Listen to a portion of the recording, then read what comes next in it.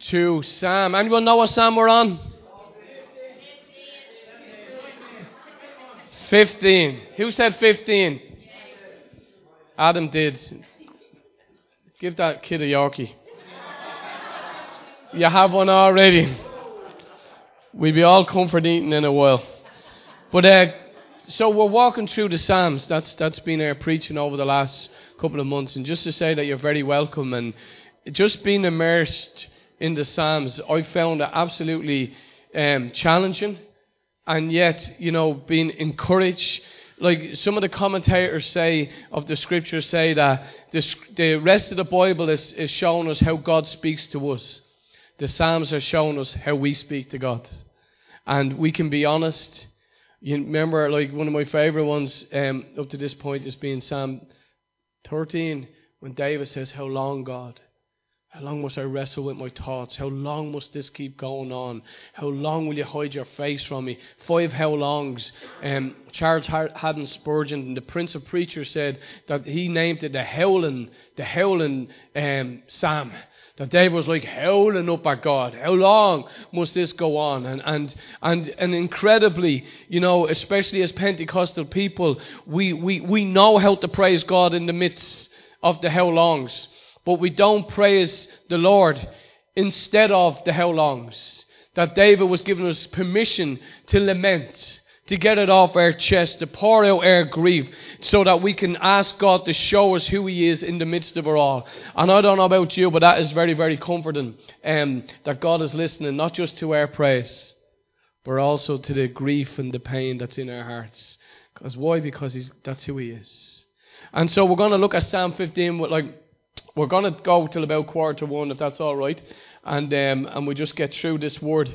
So Psalm, it's one of those great psalms that we've sang songs about, and I wanted the slide to go up on the screen so that you can see my process of writing my sermon and then hearing God's. And this is it. And so listen to what David says. I put 2 translations. There's a bit missing on that one, but we put 2 translations up just to give some contrast. So listen to what the NIV says. "Lord, who may dwell in your sacred tent?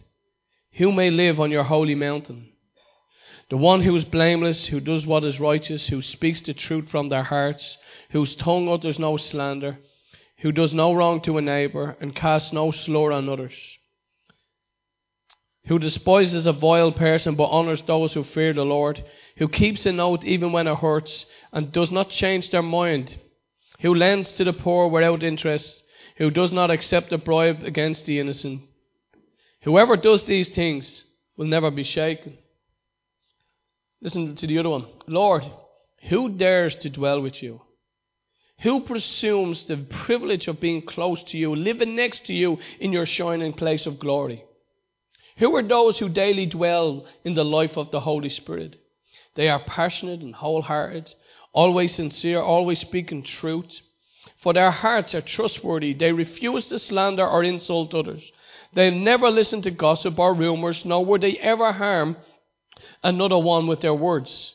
They will speak out partially against evil and evil workers, while commending the faithful ones who follow after truth. They make firm commitments and follow them through, even at great cost.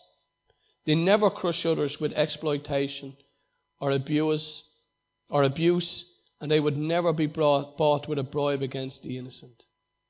They will never be shaken. They will stand firm forever. Amen."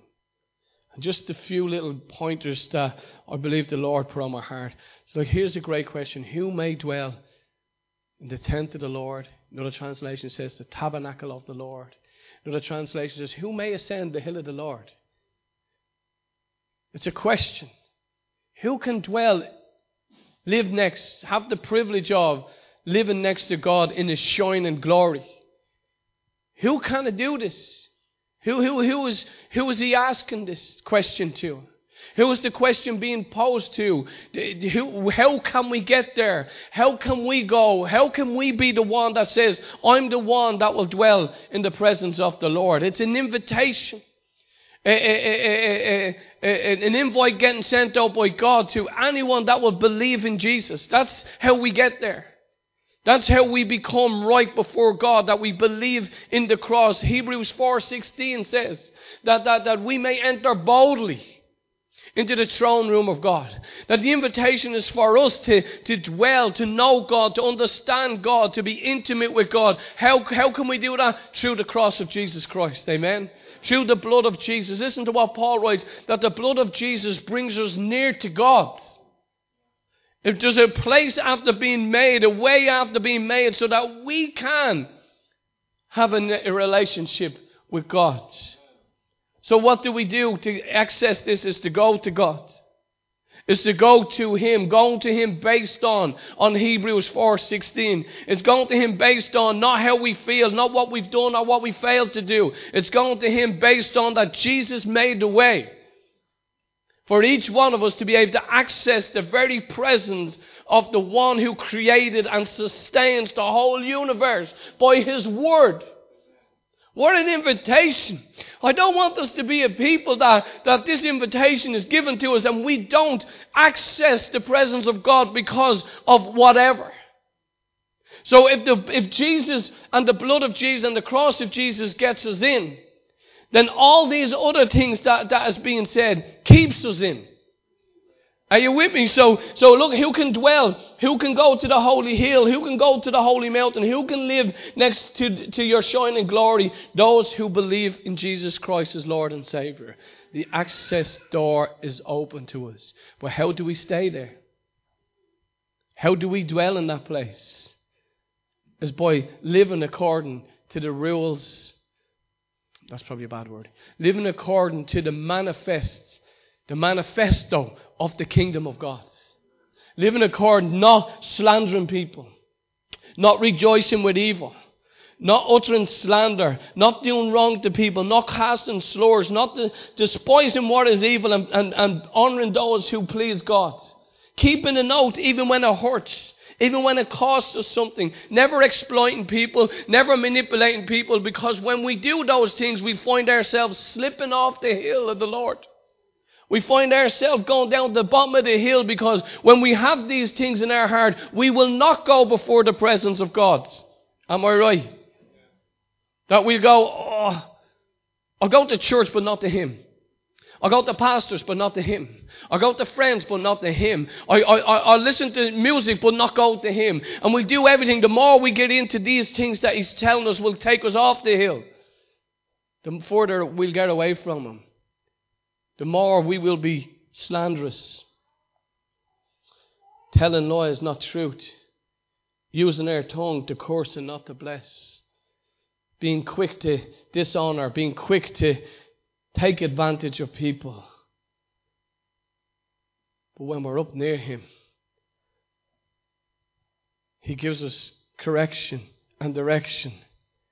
Now son, now daughter, I don't want you to speak to your missus like that again. But He'd never call her missus. He says, my daughter, my son. But Lord, she wrecks me head. Not you, Sharon.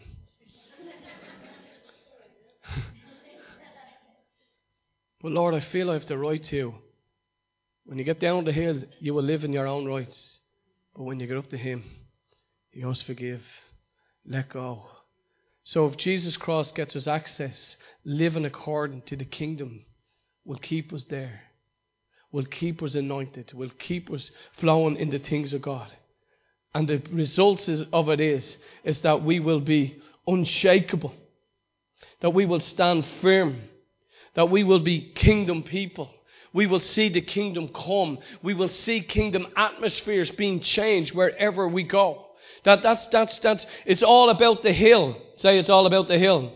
Tell someone it's all about the hill. It's all about the holy place. It's all about going up to the mountain. I tell you, if there was any other way to live the Christian life outside of being in relationship with Jesus, if anyone has given that off to us, I want to tell you it's a lie. The way to stay vibrant, the way to stay faithful, the way to keep our mouths and our tongues under control is by abiding in the vine. Is by being a branch that's connected to the source of all life, all light, all energy, all power, all love, all acceptance. That's the only way. There's no other way. I always say to Sharon, if I'm not spending time with Jesus, one day I'll know it. 2 days, she'll know it. 3rd day, you'll all know it. Because it doesn't take long to slip down that mountain. It doesn't take long to be carnal again. It doesn't take long to have a bad attitude again. It doesn't take long to hold unforgiveness. It doesn't take long, does it? That if you give the flesh an inch, it becomes a ruler. Give it an inch. That's why Paul says, take every thought captive. Don't let it in. Because you can either take something that's a fly captive, or you're going to try take hold of a dragon on the other side. Which is easier? The fly. Because trying to capture the dragon is hard. That's why he says, because it doesn't take long for the flesh to want to be in control. It doesn't take long for the old man to want to be in control again. It doesn't take long for the old thinking to be there ruling us and going, now dictating to us. Go to the mountain. Very quickly, 3 mountain men I want to tell you about. One is Moses. Listen to what God says. The scripture should come up there. Exodus 24:18. Then Moses entered the cloud as he went up to the mountain. And he stayed on the mountain for 40 days and 40 nights. He became a kingdom man. He became like God because he went up to the mountain. You'll read books all over the place, how to be a man of God. Moses tells us how to be a man of God. Shows us how to be a man of God. Shows us the commitment it needs, the perseverance that is needed. This guy was 80 when God called him at the bush. This could have been like 30, 40 years into it. He was climbing mountains to get to God. He was persevering up mountains. Anyone been to Mount Sinai? I'd imagine it's a big mountain. He said, no, I have to keep going. Because when I get there, when I get into that cloud, when I get into his presence, it's worth it. 40 days and 40 nights at a time. Moses would have having to leave the crowd to get to the cloud. Before Apple had the iCloud, there was the I Am clouds. And he had to leave the crowd. He had to leave them down there to get a hold of him who was up there. And in this relationship with God, it doesn't come via third parties. It comes sometime leaving the crowd and all the activities and saying, Lord, this is my time with you. This is where I want to see, and I want to hear, and I want to know, and I want to feel, and I want to embrace, and I want to be given assignments. You don't get them third hand, you get them from him. Third hands confirm what you've already heard there. So the invitation from Moses, he goes up and he sees God. He says, God, I want to see your glory. I'm telling you, God told me about a month ago, the glory of God is coming. It is coming, and I want to be at the forefront of it. I want to be able to say, you know what, God, you told me, and I've seen it. It's up in that place. It's up in when you leave the crowd and get to the cloud. Somebody says this, your man's all heavenly minded, no earthly good. The only way to be any earthly good is to be heavenly minded. Boom. I'll let it fall only for Adam will kill me. Just get a rubber one. The only way to be any earthly good is to be heavenly minded. Moses was a man with his head in the clouds. His head in the clouds and his feet walking through the dirt of earth. The muck of earth. The hurt. The pain. The oppression. But his head was there. And he'd hear from God and he'd bring down. He's seen God's character. Remember, he said, the Lord says, you know, I'm going to put you between a rock and a hard place. If you're in between a rock and a hard place, they ask him to show you his glory. He put him in there. And then the glory of God came by. The Lord, gracious and passionate God, slow to anger, abounding in love, forgiving wickedness and sin from generation to generation. Going by, Moses runs out and he falls on his face. That when you see God up there in that private place, in that secret place, he's waiting on us. That's what he told me. He's waiting on us. Tell them, Noel, that if they come in and spend time with me, I will meet them there. I will meet them there. He will meet you there. Just leave it. Just go in. It's not about feelings. It's not about having the right environment. It's not about smoke and glitter balls and all that stuff. It's not about traveling circus to get you into the atmosphere of God. He says, I'll meet you there. I'll meet you there and I'll show you my glory. I'll show you my face. You will see my character. I don't know about you, but when I come out of the presence of God, I feel like my eyes are burning. And I look in the mirror wanting to see like lasers or something. But it never looks like that. You just look tired. But they feel something. They feel alive. They're bluer than blue. They're brighter than bright. I don't know whether anyone can see it out there, but you can see. I was looking at someone the other day and I was like, I'm going to look right through them, Lord. I thought I could. Because when you're with him, you come down from that place. Listen to Luke chapter 9. It should be up there. About 8 days after Jesus said this, he took Peter, James, and John with him and went up to the mountain to pray. So what was this mountain? What was up on this mountain? Jesus brought them up to the place, what we call the Mount of Transfiguration. And just before that, you can read it in Luke chapter 9, 10, 11, this whole scenario. So Jesus sends the 12 disciples out. And he says this to them. He says, he got the 12 together and he gave them power and authority to drive out all demons and to cure all diseases. And he sent them to proclaim the kingdom of God and to heal the sick. So he sends them out on a mission. And they go out and they're preaching the gospel. They're healing the sick. They're casting out devils of all types of things that God told them to do. This is what happened. And then they come back and Jesus brings them up. Now they went out and done things. But one of the things they never done, I'll show you in a minute, they never cast out the devil out of a young boy that lived in the village. So they come back to Jesus, and then Jesus says to James, John, and Peter, he says, we're going up to the mountain. So the invitation is to go up, and when they go up, it says that Jesus became glorious. His face started to shine. His clothes became glorious. And who appears before him and have the conversation about him, Jesus going home to heaven, was Moses and Elijah. Now Moses was a cloud walker, and so was Elijah. Do you remember Elijah got taken up in the cloud? And there were two cloud people, and now Jesus was another cloud man, talking in together about what was to come about Jesus going back. And then them other guys, they fell asleep, would you believe it? And then when he woke up, Peter says, come on, we build a tabernacle and we'll all stay up on the mountain. You know, like look at it. Isn't that just typical ours? Come on, we build a little house here. And me, Elijah, Moses, and the other lads will all stay here. And we'll have a great Christian time and a great Holy Ghost time and whatever. And so anyway, that Jesus, this is what it says. Peter didn't know what he was talking about. That's what it says. You haven't got a clue what you're on about, Peter. Then a voice came from heaven. The Father, this is my Son, in him I well please. Listen to him. Then they come down the mountain. They were after being sent out. They go up to the hill. And they go down the mountain. And a man there with a son says, Jesus, I beg you, will you heal my son? He had a demon in him. He said, They said, I begged your disciples, and they didn't do it. Jesus looks at them. You can read it yourself.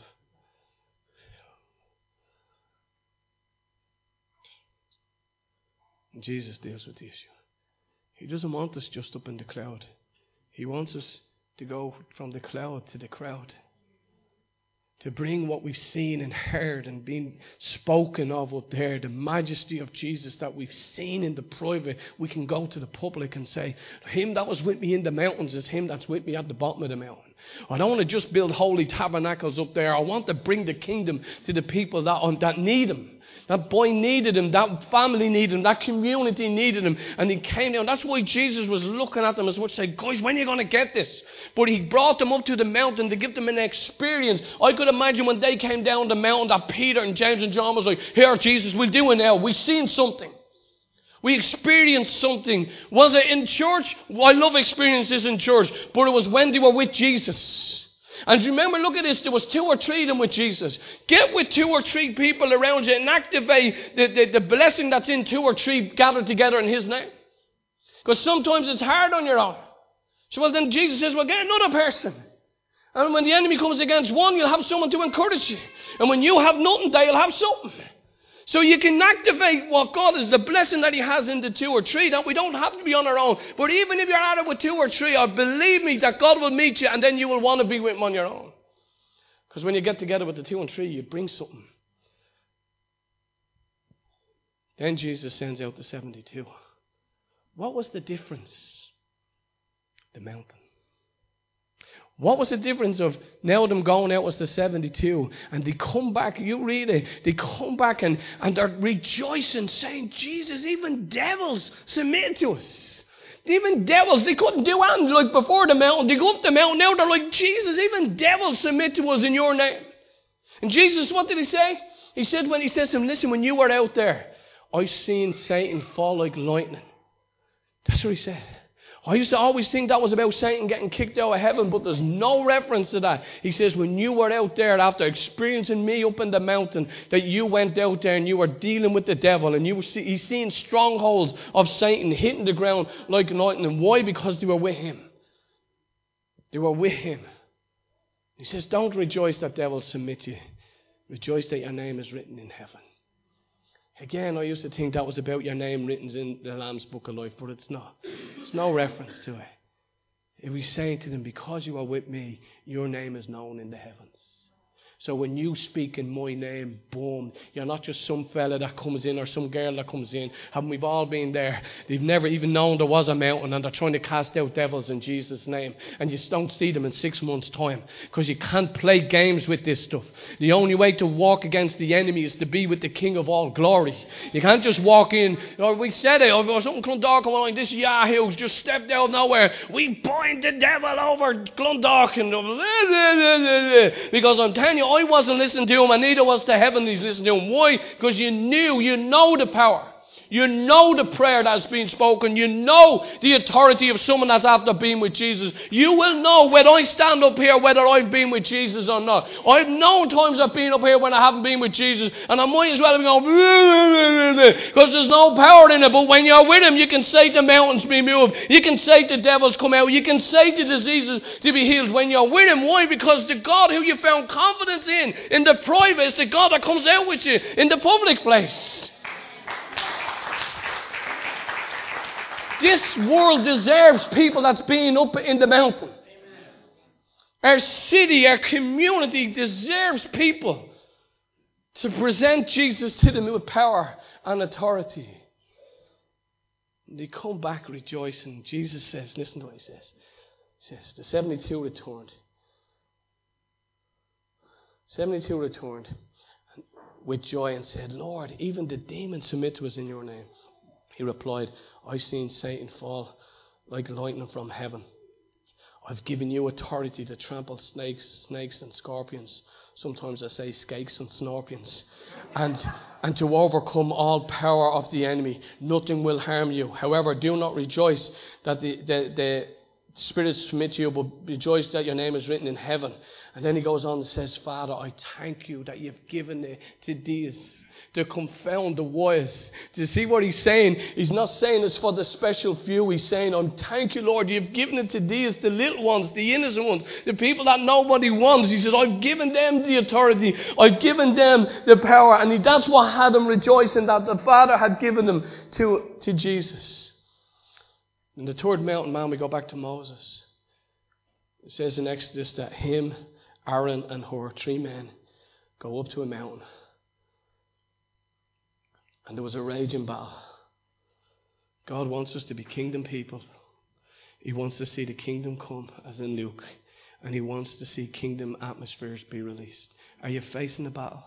Are you facing a torrent of the enemy, an army coming against you, something stopping? He says this, that when Aaron and Hur and Moses went up to the mountain, that they stood there, and when they prayed, when they lifted their hands on the mountain, you with me? Up the hill, up that place, 3 of them, there you go, 3 again, the triune, the power that's in the Trinity of people, of the triune of people that are agreeing together, and they stood there, and every time they lifted their hands on, a victory was coming. And I believe God wants to encourage us and build us up and infuse us and enthuse us to be able to get together, to be able to lift up hands up. If you're in a battle, don't go through it on your own.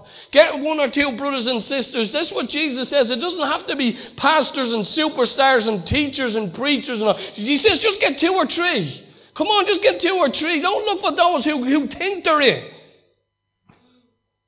Look for those who are just willing. who just want him, who just desire him, and that's who gets him. To change spiritual atmospheres in our homes, in our communities.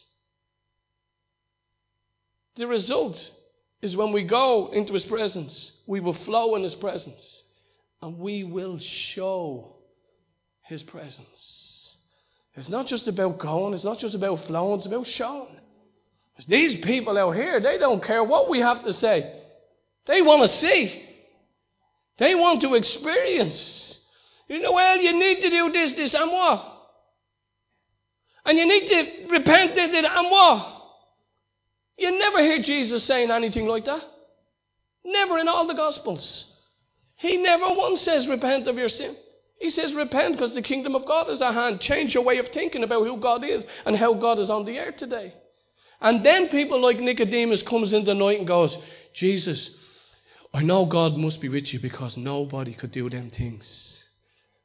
And Jesus says, he gave him a taste. He showed him the kingdom. And then he says, now I'm going to tell you how to enter the kingdom. See, we've backed away. The church in the world has backed away. We just want proclamation. And the world is saying, give us demonstration. Show us the kingdom come. Show us the power of God.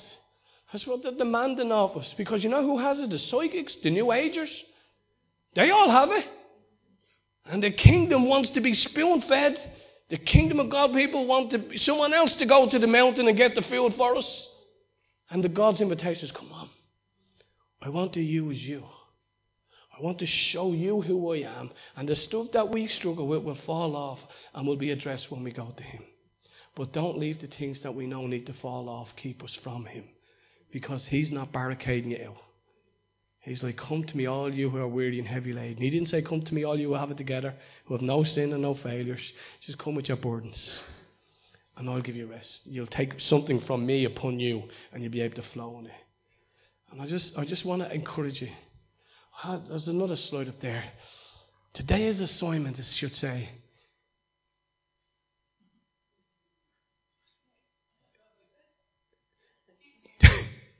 today's assignment, if you should accept it. So like that, start out with a movie. Imagine what it would be like to spend time with the King.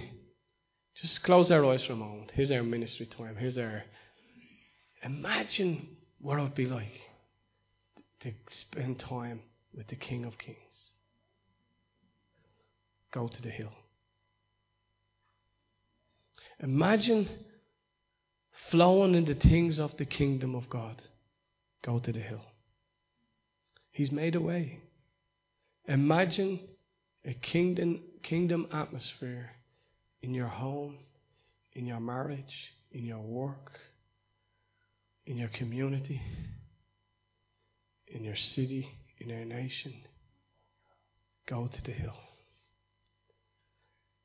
So here's your assignment. Would you take some time out this week? Find a prayer partner. If it's your wife, husband, a friend. And one morning this week, 6:30 probably. Say, come on, we get together and just put on worship and see what God will do. Just see what God will do. Confession time now. In January, no, on 28th of December, you know, I've said so much times, I'm fed up listening to myself about the last 4 or 5 years of being crazy, mad, horrible, demonic, ungodly. But I remember saying in 2016, Louise wanted me to say, Louise said, Mummy, give thanks to the Lord for last year. And I says, so she started with me, hoping I think I was going to say something real faith-filled and whatever. And I go, I thank God that I got out last year with my sanity. And I was not messing. So let that sum up like what I could imagine in your head. And then add something more. And so I was going over to Spain with Stephen and Tati and the kids. We were going over.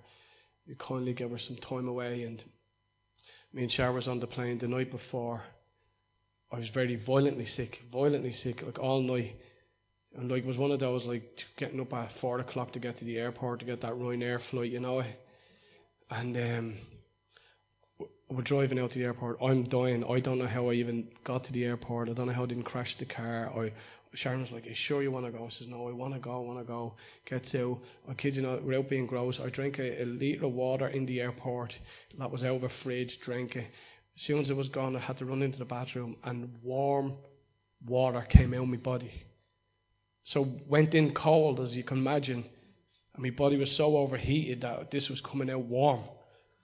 I gets on the plane, slept for 3 hours. Gets up, we were a 4-hour flight, 3 hours on the plane. Gets up and I go, "Sharon, I don't know what's wrong with me, but there's something desperately wrong with me." And I'm going to the bathroom, and I gets up and the hostess says, "Are you all right, sir?" When I got down a little bit, and I'm like, "I don't know what's wrong with me. I don't feel well enough." I says, "There's something going on in my body, and I don't know." And she says, "Well, do you want to sit down there?" Well, I woke up with a crowd around me in an instant. And anyway, they cleared the bathroom, got me in there and gave me a can of Pepsi, whatever that was supposed to do. And sitting there and sipped it. I was physically shaking, and I came out after 20 minutes, and I was standing there again looking around, and a girl said to me, "Are you all right? We thought you were taking a heart attack." She says, "You were shaking like violently like when you were down." And this was 20 minutes. Sharon was still sitting up there, didn't even miss me, by the way. I just want to note that, you know what I mean? Like, you know, so anyway, oh yeah, Lord, I'll just give that back to you. And so anyway, though I was like that on the outside, it took me 3 weeks when I got home to hydrate my body properly. That's where it was dehydration.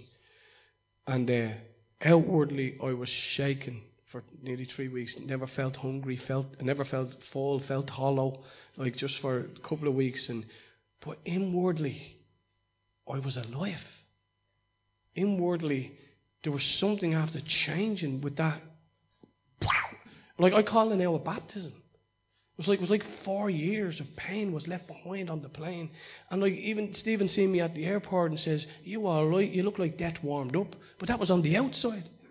But on the inside, after 4 days, I think this is right to say, but Stephen and Tati's kid says, it was like being in Disneyland, being with Noel and Sharon those 4 days. Such joy was coming out from the outside, but on the inside it was ever. And why am I saying all that? That God changed everything. So from that day on, I'm telling you, there's been an insatiable hunger for the presence of God in my life. Insatiable. I mean, I can't wait to get away from people just to go be on my own with Him. I can't wait just to be in His presence and worship Him. And am I saying anything different? Them 30 years don't even seem like they existed.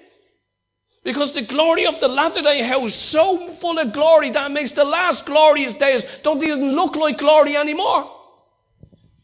And the invitation is not just Noel, it's for us all.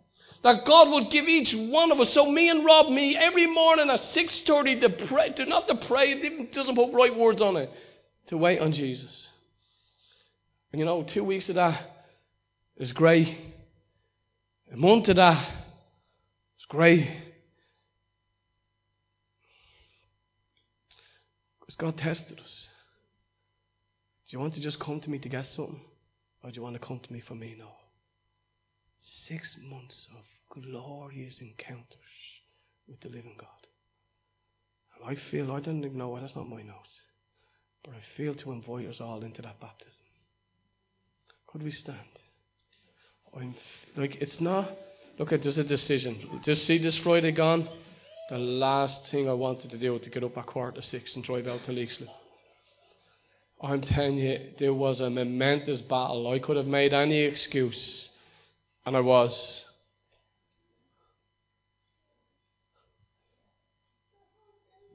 It's a matter of jumping up and putting on your tracksuit and your hoodie and getting out of that bed and getting down them stairs and getting into the car.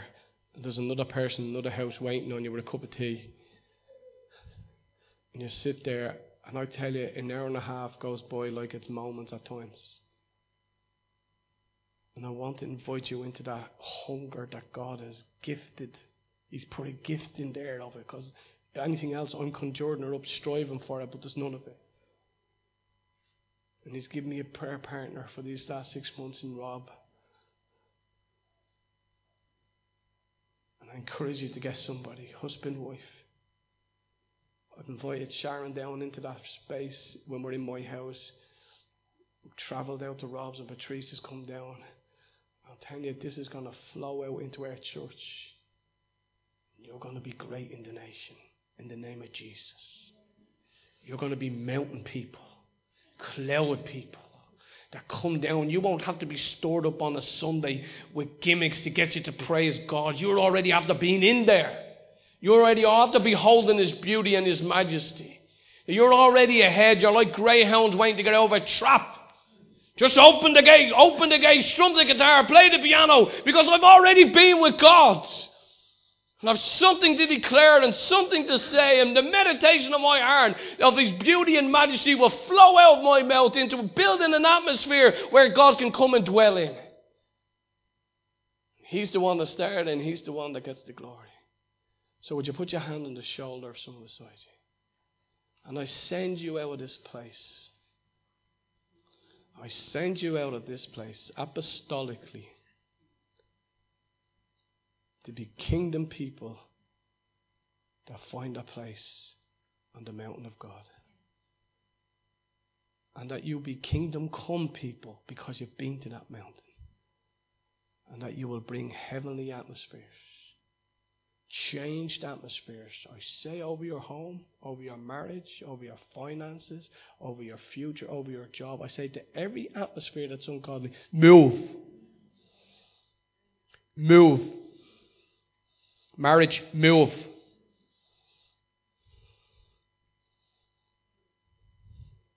Finances, move. Things that are holding you back, move. And I release the hunger of God for God. That wherever that was, Lord God, I can make no other sense of it, Lord, other than there was a baptism of some description where old was left and something new arisen. And I release that into every one of us, oh God. That all we want is you, Jesus. I tell you what matters most to liberty, Jesus. For real, His presence, for real. The climbing the mountain together, real. Putting things out of our world together real, to leaving the crowd together real. Not gimmicky real, not just language real, but for real. And pray that right now for that person. Pray that God would open our eyes, that we would see God, know God, experience God, bring God, flow in God, that we would be people that go to God, flow in God, and show God to other people. Show His love, show His mercy, show His grace in the name of Jesus. There's a quick prayer. Lord, we go to you, we flow from you, and we show this world who you are.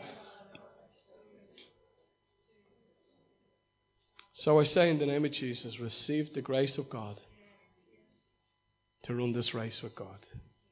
And all God's people say, amen.